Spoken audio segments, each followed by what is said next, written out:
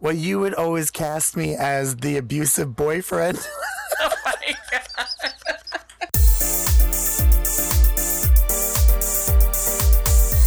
Hi, I'm Liz. I'm Mickey. They're queer. She's not. Welcome to What the Q. On this podcast, We're exploring queer culture together. why? Because of you, Mickey. Aw.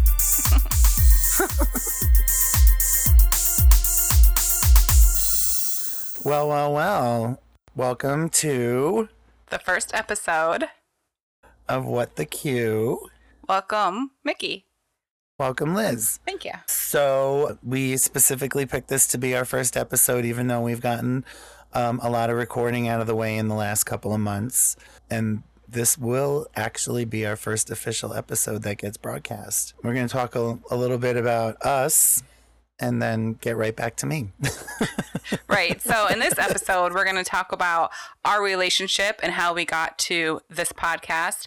But you're also our first guest. Me, I'm our first guest. You, Michael, are our first guest. Yeah. Michael. Well, I mean, I guess we could start by talking about who we are. Life didn't start for Liz and Mickey until Liz and Mickey met in 94. Yep, 1994. 1994. Just to be clear. We were both transfer students at the same college, and we met our first semester of our first year at that college 25 years ago. 25 years ago. Whoa. There's a number for you. Mm-hmm. And it's weird because we're like only 25. So how does that happen? That's weird. Well, that is just further evidence that life began in 1994. Yeah. I mean, we were friends all through college. But a lot of life happened from the day we met till to this day where we weren't together. When we left the dormitories, things were up and down. You went to Washington. You came back. You lived in different apartments than I did. We certainly hung out, but we really didn't really connect as Liz and Mickey proper until we moved in together. In 1998. 98, mm-hmm. Yeah. And we call that the State Street years. Yes. 2 to be specific, 2 years of our life. But when you're 25, 2 years is like forever. Right. We might have actually been 25 then. I think we might have been. In 98, I was 26. So I was 24. Close enough. Okay. Yeah. You were much younger. Well, we can edit that out so people don't do the math on you. They'll just be like a burp. Beep. People have done the math by now. Like 1998, she was 24. Add, Drop the 0. Right, carry the 1. Carry the 1. Okay, so we met in college. We reconnected. I graduated. You were in your final year or semester, but we connected and lived together for 2 years. During those 2 years, you introduced me to my husband. Yes. Towards the end of those 2 years. August of 1998. Oh, during those years. Yeah. And it was my last 2 years of college because I don't think I was going full time. Oh, you were a student the entire 2 years. Okay. Yeah. I think when we moved out, I had graduated at the same time. That makes sense. Yep. Actually, all of it makes sense because you moved out right to move in with Tom. Yep. And you wouldn't have done that if you hadn't known him for a while. It had been over a year. Yeah. Yes. Yes, we were ready to take that step for sure. So I guess for a big portion of that time together, though, we talked about both of us moving here to Portland where I live now. Mm-hmm. So that's really what happened is probably towards the end of it, we realized that we weren't going to be taking that next step together. Right. But that didn't mean we weren't connected. It just means that we had another long span of not being in close proximity. We did, and it was pre-social media, pre-cell phone, we would have Actually, to call. I just gotten my first cell phone. When you went out there? I bought it in Albany and I took it with me. I still have that same phone number. Oh, wow. Isn't that crazy? We would have to make a phone call to talk to each other in order to stay in touch. We didn't even really text back then. No. Like, texting wasn't even a thing. No. You were stepping into your new life. You eventually got married. I was part of that, which was wonderful. Yep. You were my witness. Thank you. Then, but yeah, as we stepped into our next phase of your life, you, I wouldn't call it domesticity because it's not like you nested too much, but you built your life with Tom. Me and the word domestic don't go together. No. Yeah. Okay. But we built a life together somehow. And I moved on to explore my artistic, musical, drag queen side, traveling, really settling into my life here in Portland. Well, it's an interesting point because when you went to Portland, you had not done drag. And as a matter of fact, when we fast forward, reconnected, if you will, you had already finished doing drag. So the entire time you were doing drag, I never saw you perform or was really even a part of that world with you. It's interesting. I got caught up in performance because my roommate at one point created a show at a local nightclub that we did during the day. We screened cartoons to a theme, and we had little sketches, and then afterwards was a dance party.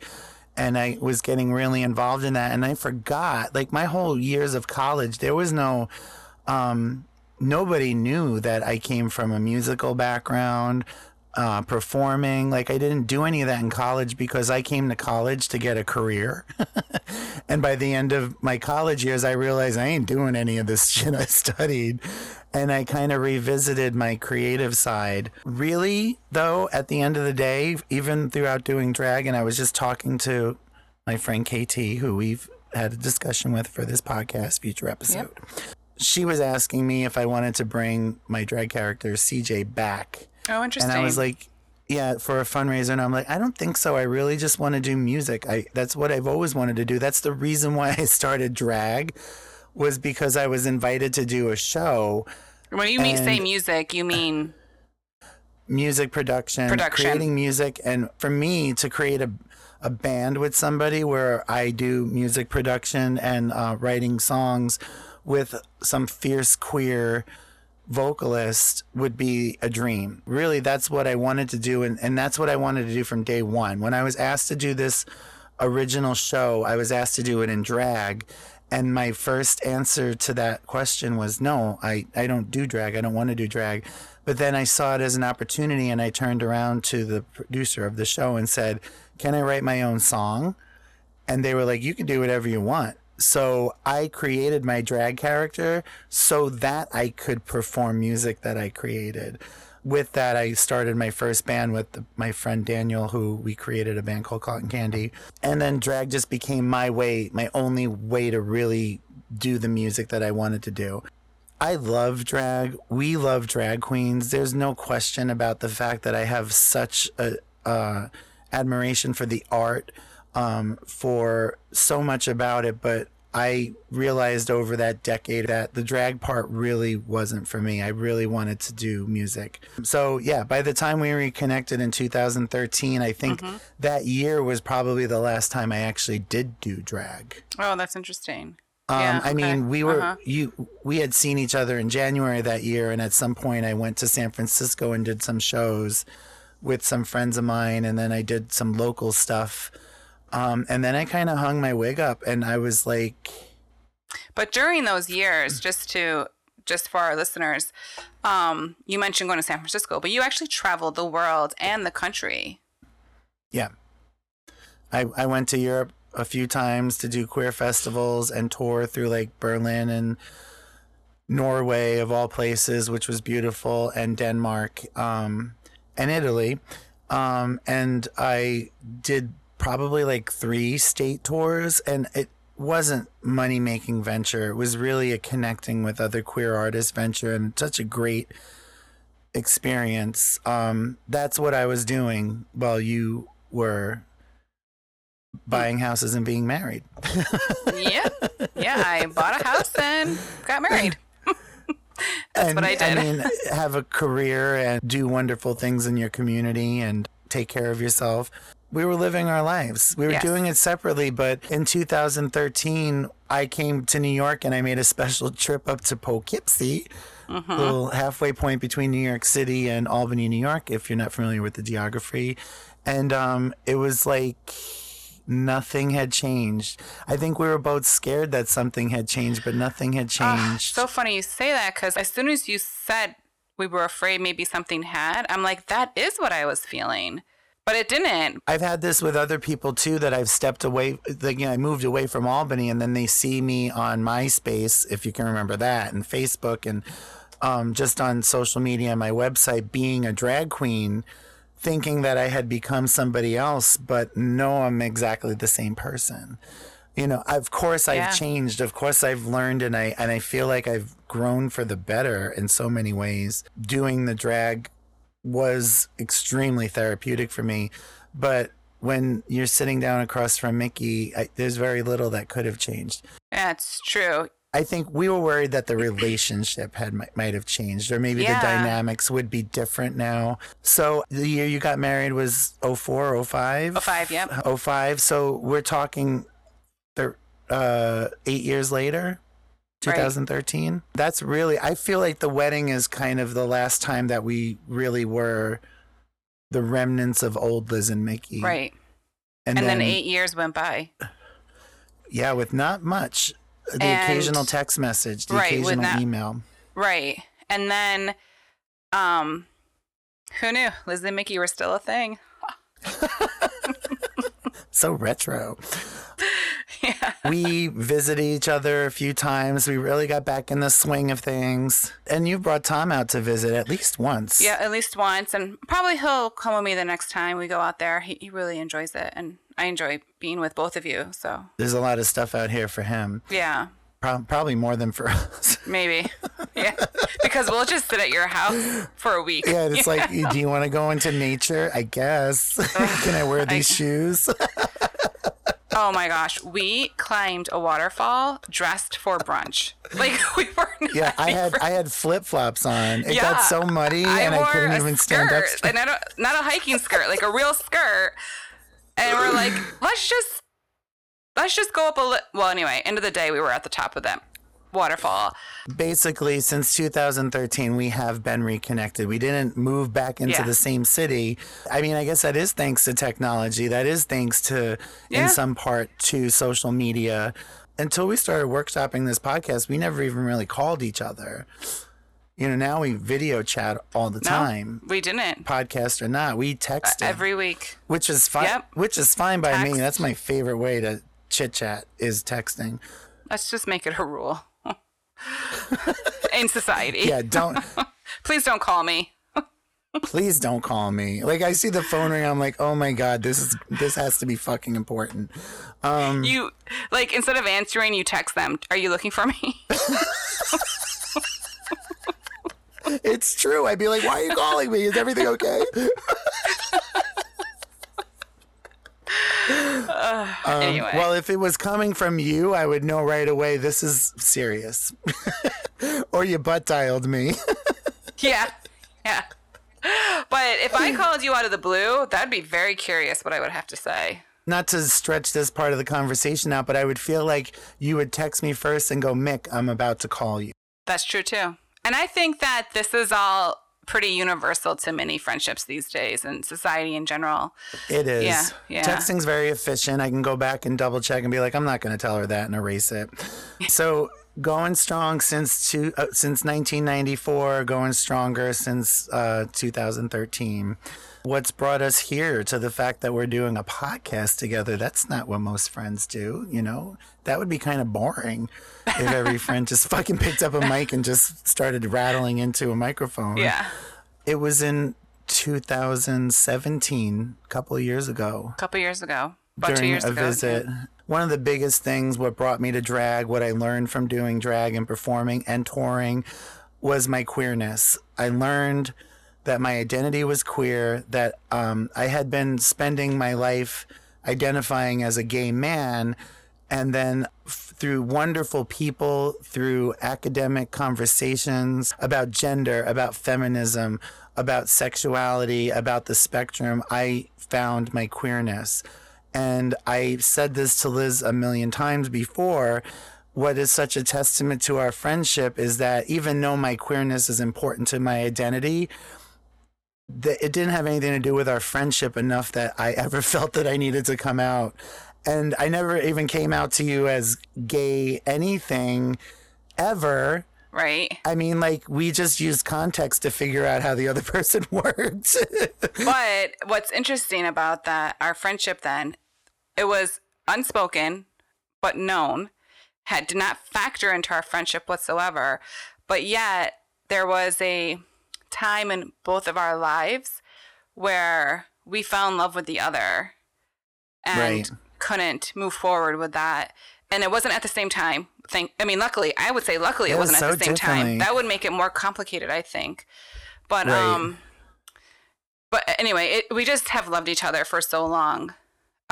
Which kind of puts us into, I mean, obviously friends, but, you know, we were domestic partners for a while. Yeah. And I would have put you on my insurance.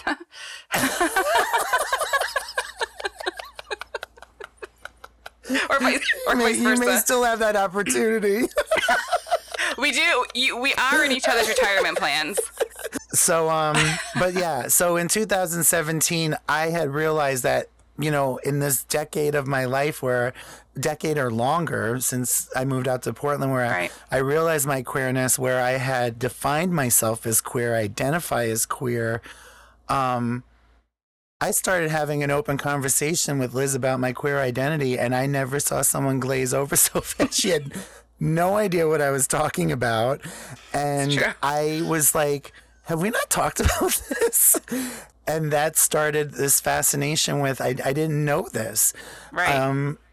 I guess, I don't even know if you ever heard of that identity, if you just thought of queer as a derogatory thing that you call people. That conversation where we talked about you identifying as queer, and we had to have that conversation because I didn't know you did or that it was a thing, was just so eye-opening and enlightening. And I was like, oh my goodness, like I love hearing this and knowing this exists, and just the opportunity for someone to share so openly and freely about this conversation with me. It was just I just felt lucky to have that shared with me. I guess it felt good too that I still had somebody to come out to about it. I don't even know, living in Portland, if I ever had to come out. Yeah. Like, I came back from tour one day and I was like, Maggie, I identify as queer. In fact, I think everyone I know should identify as queer, because none of us follow heteronormative rules to the T. And that's really what it is about. It's like there is a normative way of things that we see that are taught to us. And not everybody has to identify as queer, but lots of people are embraced in the queer ideology. You know, I mean, I could nitpick. I could say decision to not have children. That's kind of queer in the queerest sense. You know, it's like, I don't feel that my body was built to just fart out children. It's not part of my life plan. And it's not the normative in this society. However, that is not how I identify. No. Right. Just like there are gay men or women who don't identify as queer, the queer community is there to stand up for them because they are naturally a part of that. Well, to be fair, I don't think that I fit into that culture. You do enough normative things that you kind of are an outlier. Oh, yeah. I fall prey to all the trappings. No. But really, at the end of the day, it's up to you. I had a conversation with a pretty straight friend the other day about how, as they're getting older, they realize, wow, they do really identify with a lot of the politics and ideology that fall into the queer spectrum. And they unto themselves were thinking, maybe this is my identity because of how I am, how I live. But kind of similar to what you're saying, but because I meet all these other criteria, I don't feel comfortable doing that, or I don't feel that. I don't make that leap. Yeah, personally. No. Yeah. And it's the point is it's an individual decision. Yes. To identify as queer. But these are the things that we were learning about each other 2 years ago. Yeah, same. And it's different for everybody. Now, parallel to that conversation, we got a bug up our ass to make a podcast at one point. I kind of feel like it was your idea. Oh no, it was. I know it was because I'm just obsessed with podcasts.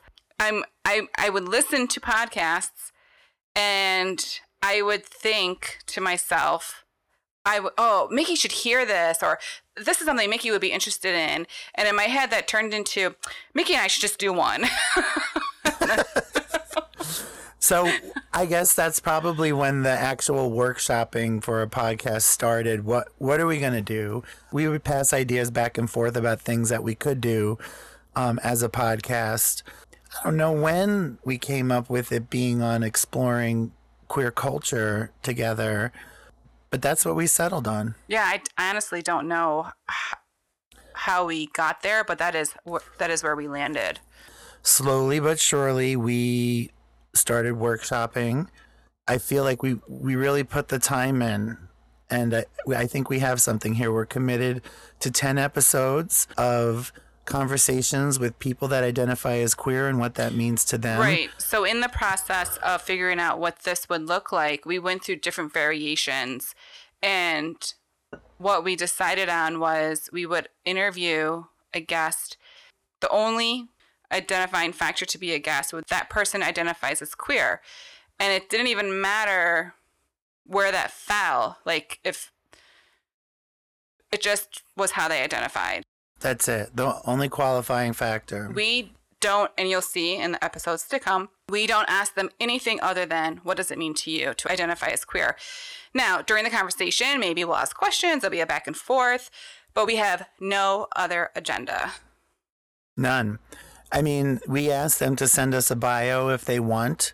Some of them don't or forget, but all we need to know is that they know why they're coming on the podcast, and that is right. Because they identify as queer. Mm-hmm. Now, you may think in this first season that the other qualifying factor is that they're a friend of Mickey's, but that's just a coincidence.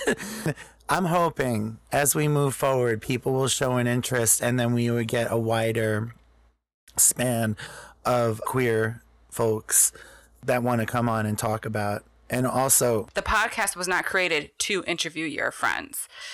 It just so happens that you have a lot of friends who fit the criteria for the podcast. Yeah, I mean, why not ask my friends on? Yeah, of course. You know, and actually, we do have one guest that approached us. Oh, yeah. Who I would say is an acquaintance and a colleague-ish in some ways. But we did reach out to the community, and we did get a guest that isn't exactly...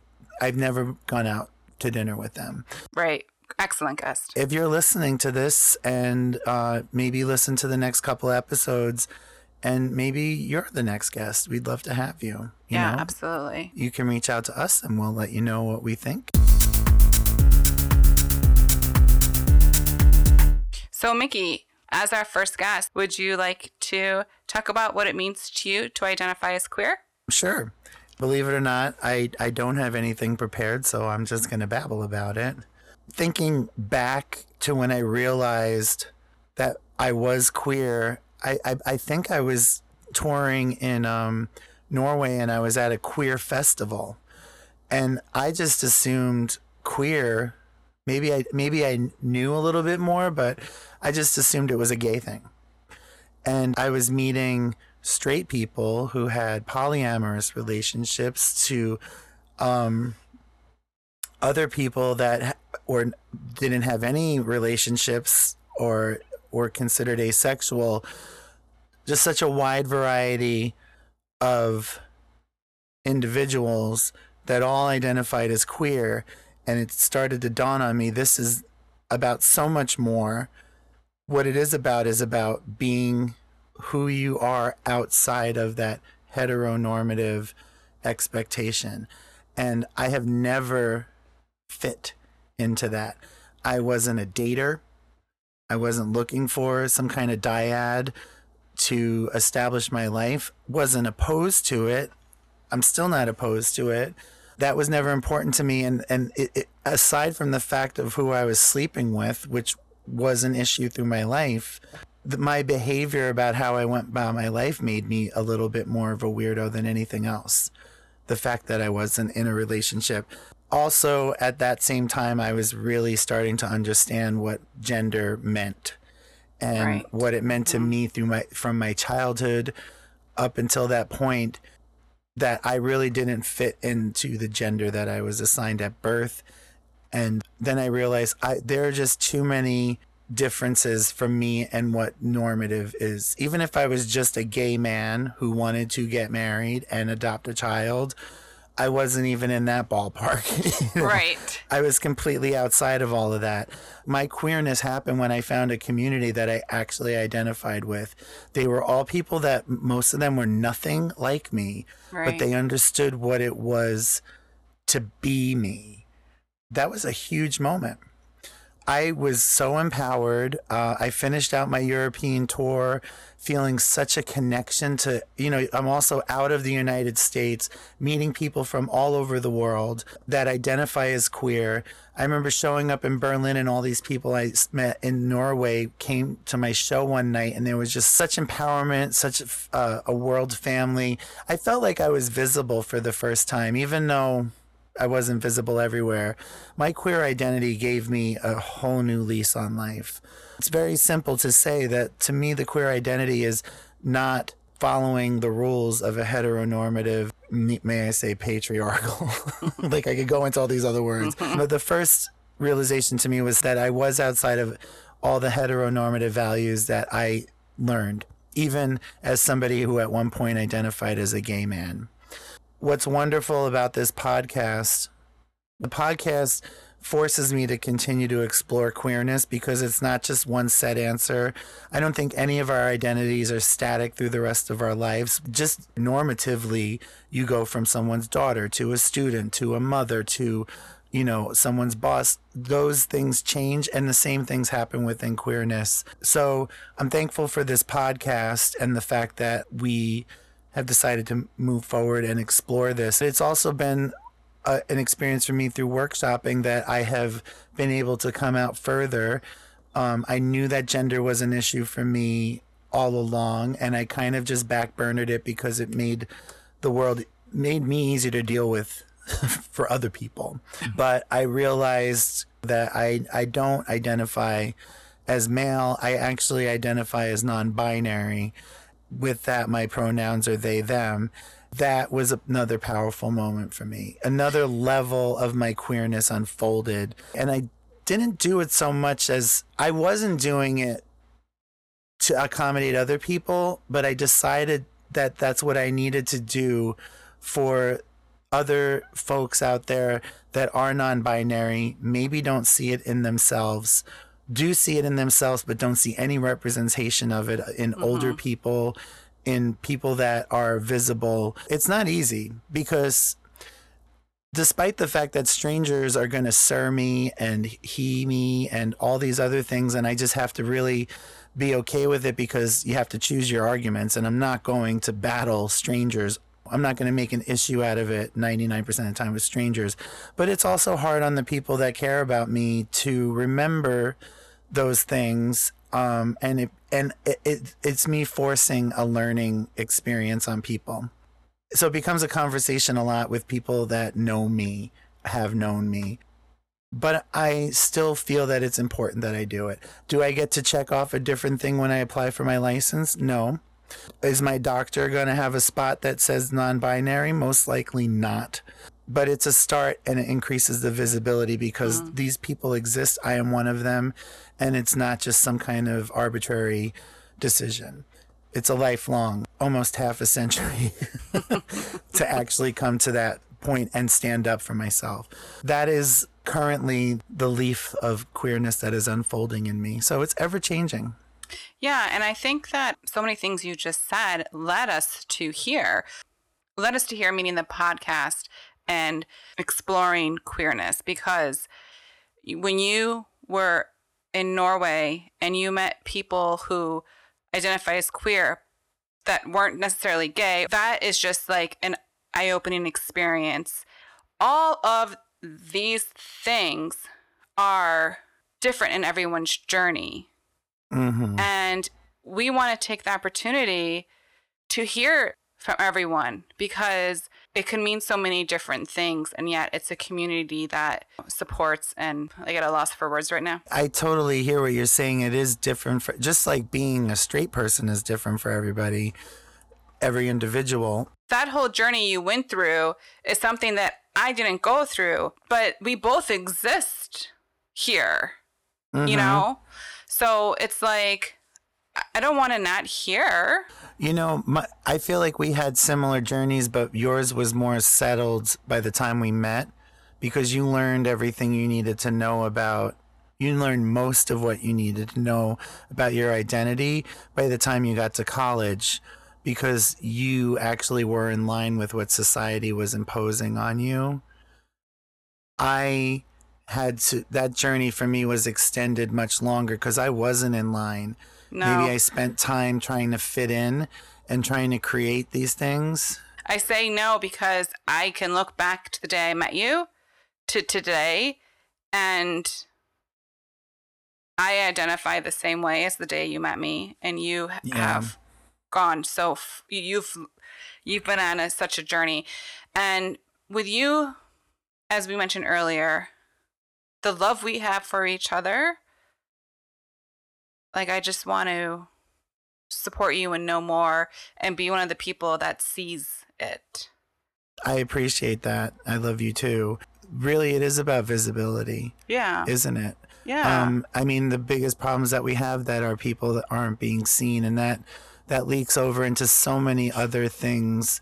You know, I say there's a big parallel between feminism and queerness, racism and queerness. Like, it's kind of these issues affect all these other things similarly, and these being visible is very important to the individual. Mm-hmm. Probably one of the biggest struggles coming out as non-binary is in some ways you realize how you're not really visible, and now you're trying to force people to see you.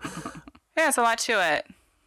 You know, this sounds like it was rough and horrible, but I'm very thankful in so many ways that that I was forced to really look in on who I was and what it meant to be. And a lot of us get to take things for granted, and that's not always awesome. It's not always wonderful, you know? Right. We also joke about our age, but we were born in the 70s, and that was a different time. A running theme in a lot of our interviews is our guests saying, when I was a child, and I knew this about myself, there were no words, there was no community. This is why it's so important today to see everybody for who they are, so that you don't have to come to the realization or don't have to come out to your friends as who you've been for over 40 years in your 40s. You can do it from day one. How we grew up and how society is now has shifted. Not 100%, not all the way there. Your journey may have taken this long because of society when we were children and teenagers and in our 20s. You know, back in the 70s, when people really did try to live their true selves, in order for them to do it wholeheartedly, they had to be pioneers, or they had to hide. Just because I say I want to be visible does not mean that all queers want to be visible. They just want to be themselves and know that their identity is valid, and they don't have to go out in public forums and talk about it. Right, of course. Back in the 70s, it was either be it or hide. And I'm sure that might not be the way it was for everybody, and it would be wonderful to hear stories from people that had a lot of support that didn't need to become, public speakers or public figures.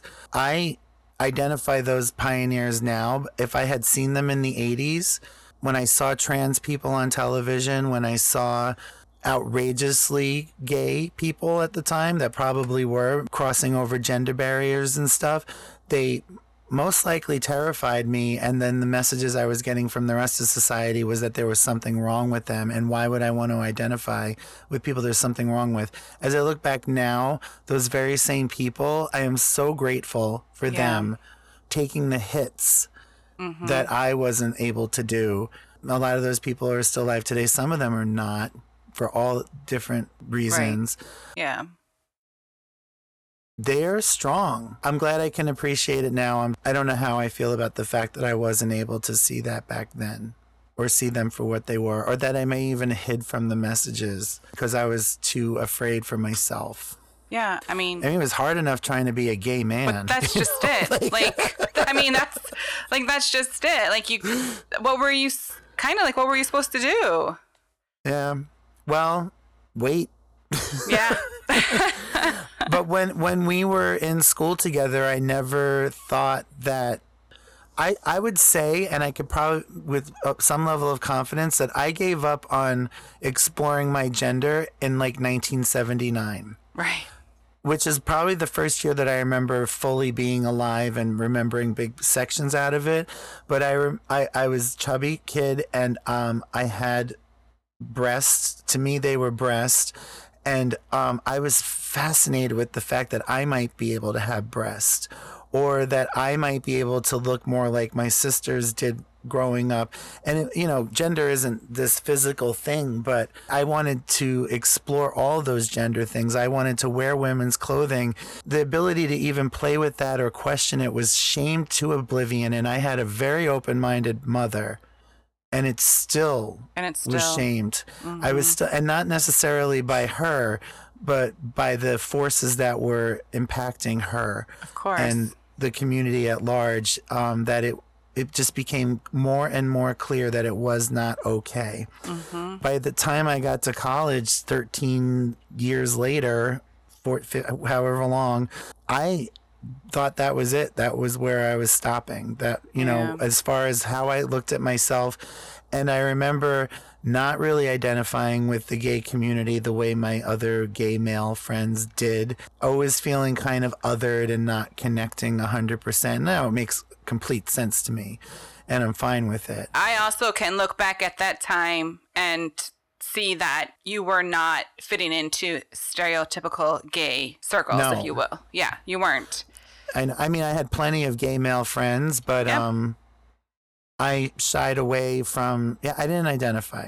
I left Albany really fed up, and I didn't know what was waiting for me in Portland, but it was the best thing I ever did for myself. And it took a few years to get past my Albany self. And I think that you mentioned earlier on in this conversation how drag was therapy for you, and that could have possibly been addressing some of those feelings as a young child you weren't able to express. That's exactly it. It is funny because, like I said, when I was first asked to do drag, I knee-jerk reaction said no. Right. Because I remember in college once hanging out with our mutual friends, the girls wanted to dress me up in drag for some reason, put on women's clothing, and I did.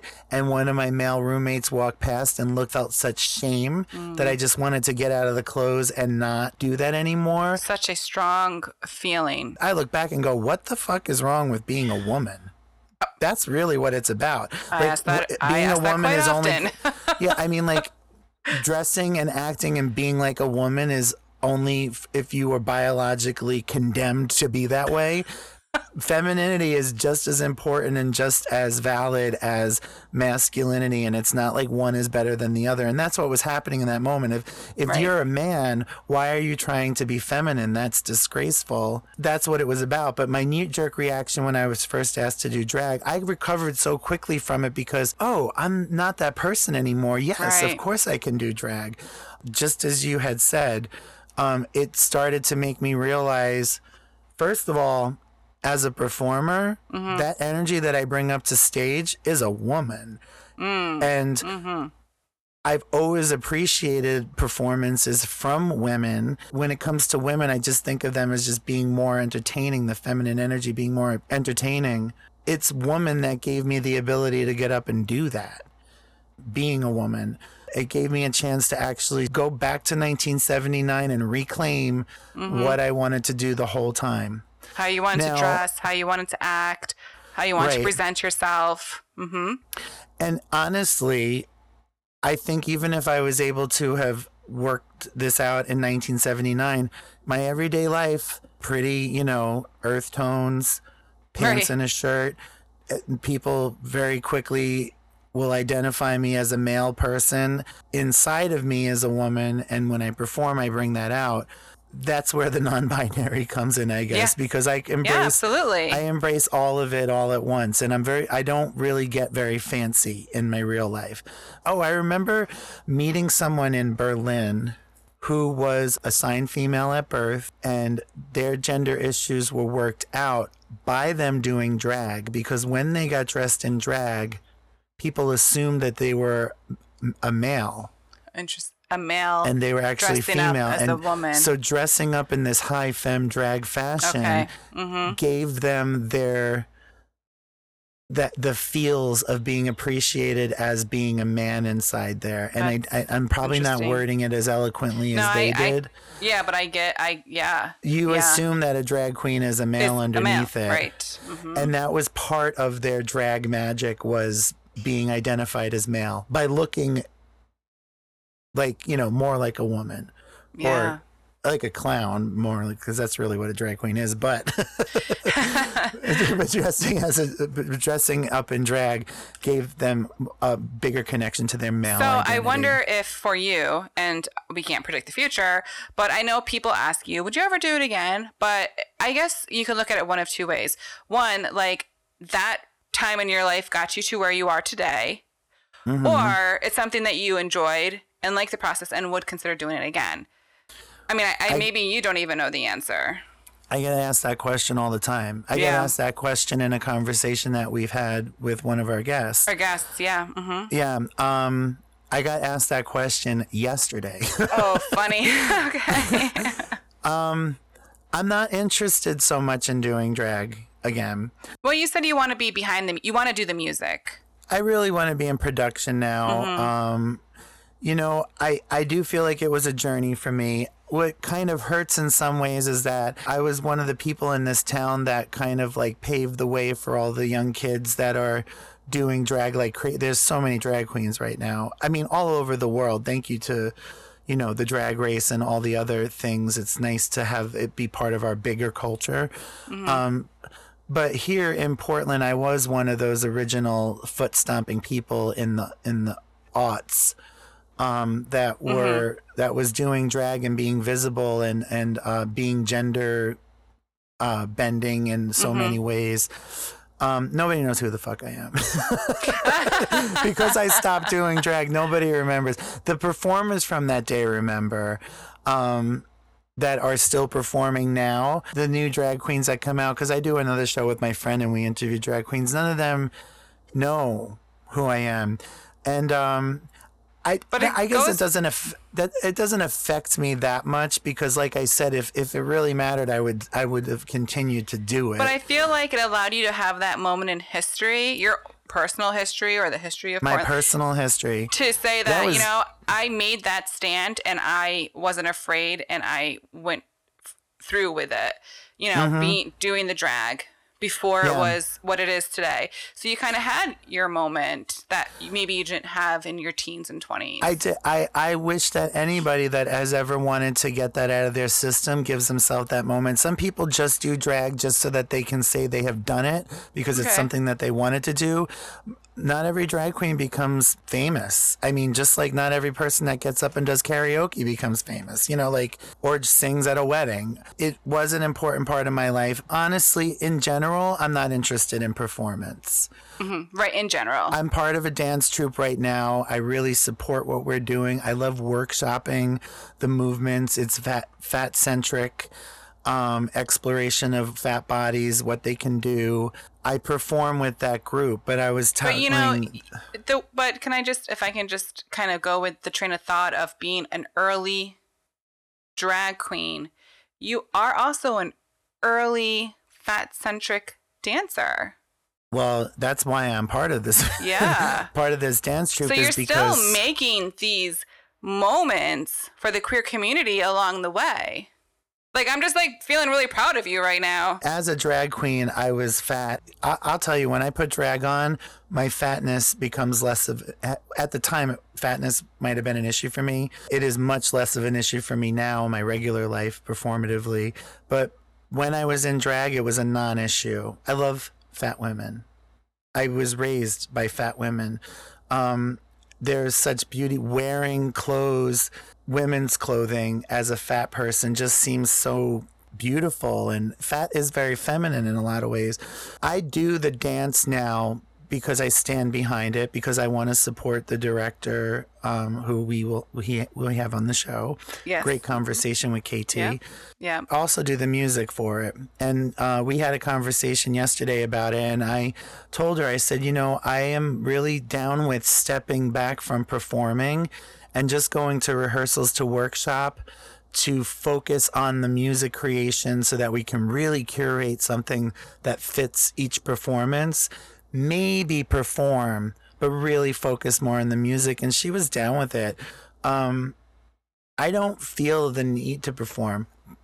That said, performance is very easy for me. I don't have, if I know what I'm doing, I have no problem getting on stage. Well, so much of it is preparation. Preparation is most important. Now, if the whole point is just to get up there and improv, I could do that too, but it depends on what is being asked of me. Right. Mm-hmm. I don't have issues. I don't get nervous about getting up in front of a room full of people. I've had people ask me why I look so calm and why I'm really okay on stage.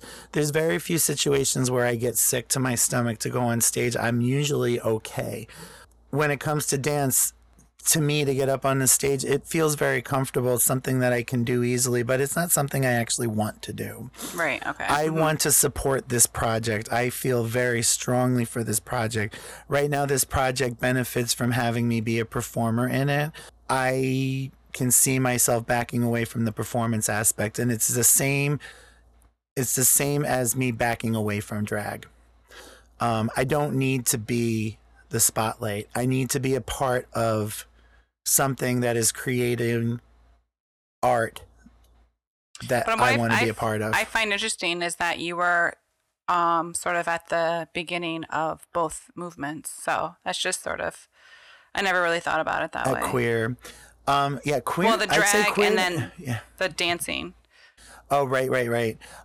My drag act always had dancing in it. We always choreographed stuff. It was very important to me. I don't like to do karaoke, but anytime that I have, I would drop the mic just so I could dance to the music, because the singing was never the most important part to me. And yet, when I wanted to make fake music videos in our apartment, you wanted no part of it. Well, you would always cast me as the abusive boyfriend. Oh my God. And I really didn't have much to do. It wasn't like we were roaming and Michelleing it. We were just like, you sit there and be disapproving. And I'm like, can I just watch South Park? Like, after this song. So I wasn't opposed. I just didn't have a very active part. Just sit there and look mean. I got the rest. P.S. We should have filmed that shit. I mean, pre-iPhone, pre-mobile device, but that's right. But I mean, just the fact that I could make music, nobody knew that in college. That's right. I mean, you're right. When you first were talking about coming to college and not being that performer, you were not. I didn't know you as that. Like when you. No. That's why when you went to Portland and drag, I'm like, what? What happened? Yeah. Yeah. I mean, I could see the drag being a surprise because it was kind of a surprise to me. Right. Right. But high school, I was in show choir. I was in men's choir. I was in mixed choir. I performed anytime I got a chance to. And then somewhere between high school and me actually leaving for college, because, we were transfer students. Right. I mean, in my community college where I started, I took theater 1 and 2. I took sight singing 1 and 2. Like, I took creative classes. But when I came up to Albany, I was in the School of Social Welfare, and I was taking straightforward classes to build a career. I just needed to graduate college and I completely disregarded that whole dream of performance and creation. But I'm not great at reading music, but I do know how to read music. A friend of ours too was watching me once when I was touring. I was staying at his house, and he was watching me compose stuff on my computer, and he was like, wow, isn't it funny how like 20 years ago you wouldn't be able to do it? And I'd be like, yeah, I would have been able to do it just with different equipment. Yeah. Like, I can, it's not the computer that's making it's like, right. Is it the artist or the pen? Like, I know how to compose music. I would just been using more archaic equipment to do it because people had no idea. Right. They didn't know. So thank you, Portland. Thank you, queer community. Thank you, drag and drag queens and all these wonderful things that I hope continue to change the world that we live in, and not just for queer LGBTQAI people, but for everybody. I remember as a drag queen, I would say to people, if I could make a straight man living in the Midwest realize that he doesn't want to be a lawyer anymore after he has seen my performance, I've done something. If I can make someone realize that they just want to do what they want to do, what they want to do, what they want to do. Mm-hmm. Maybe it's teach basketball to children, whatever. Right. I wanted to take the most unlikely audience member and have an effect on them. Yeah. Mm-hmm. Of course, I have strong feels for my queers, but it's really about the world at large. I want to see the world become a better place. And maybe by us showing individuals out there what queer culture is all about, you don't have to become a queer, you don't have to change anything, but maybe you can make decisions in your life that will make you happy and in turn make the world around you a better place. Maybe. You have the best intentions. Well, I'm getting old. I got to start just thinking of me at some point. Well, well, while you're saying that, I'm like, you know what it took for me to do what I want? I got old. I turned 45 and stopped giving fucks. If you told us in our mid-20s that we were going to feel great about getting older, I would never have believed you. Mickey, you couldn't tell me anything in my 20s. I mean, what were you going to tell a 20-year-old about the future? Yeah, you're going to love being 45. Yeah, fuck 45. That's when people die. Right.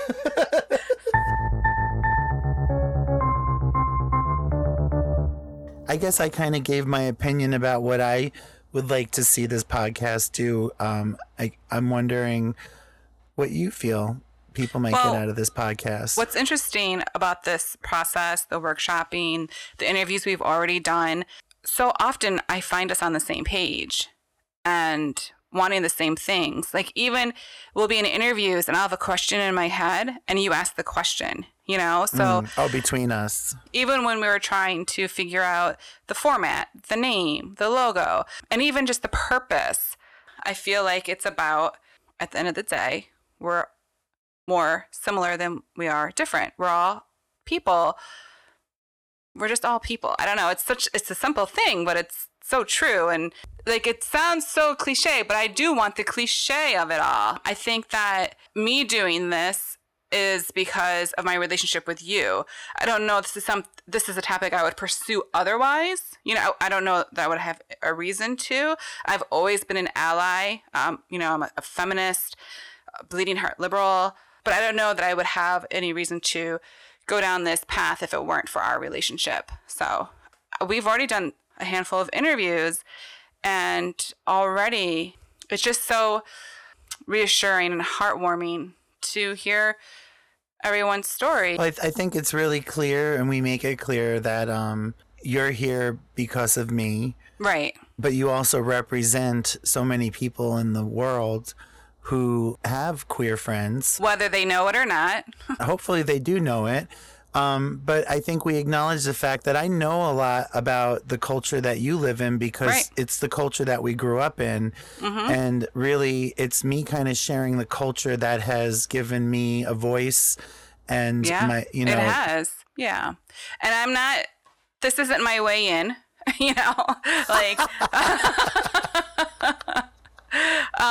this is a way to just shine a light for people like me who aren't trying to get in. We want everyone to be happy with who they are and where they are. And we're not trying to cross over into each other's worlds. We're already in each other's worlds, right? Yeah. Yeah. But yeah, and I mean, obviously for me, I'm getting so much out of it because I am staying actively interested in queerness, which has changed my life for the better in so many ways. I think that we have something here. And after having the conversations that we had with people, with the guests that we've had on the show, I feel like we've got a lot of validation, you know, because, you know, we both sit back and wonder, are we doing this? Is this okay? Like, you know, should we both be queer? You know, or should we meet with me also? I think like at the beginning, it's like, should we be going in with specific topic and specific questions? Yeah. And, you know, so we've definitely like questioned ourselves along the way, but I will tell you, when we hit stop at the end of every interview, I say to myself, this is why we're doing it.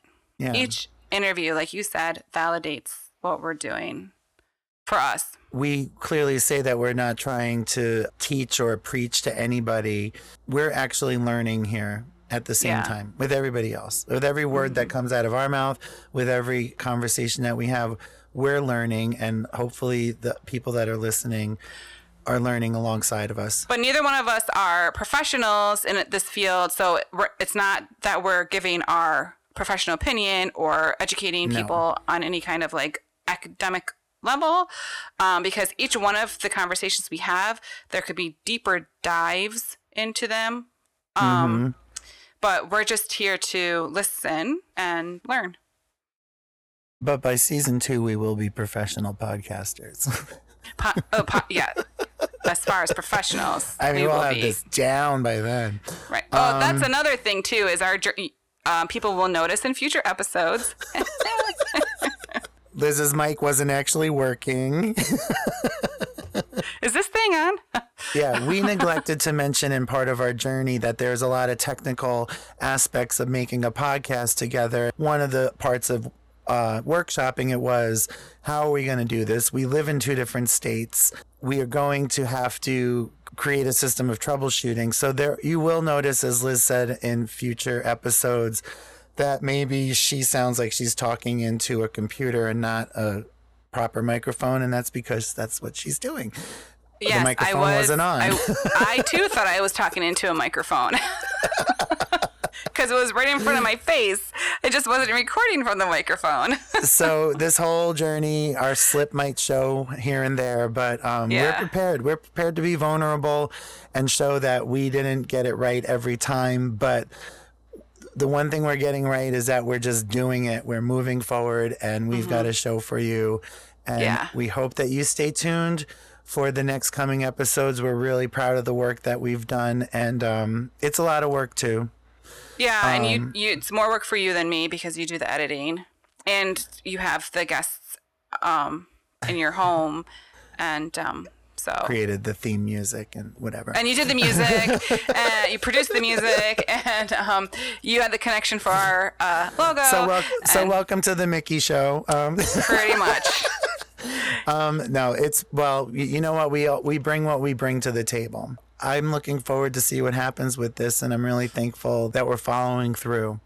Me too. And even though every month we think that we're putting out our first episode in the next week and we don't, we still get a lot of shit done. So yeah. Thank you for joining us for our first episode of What the Q. And we really hope that you stick with us, subscribe, do whatever you have to do to make sure you don't miss an episode. We're promising to give you 10. This was number 1. And then if that works out, we will see you for another season. Awesome.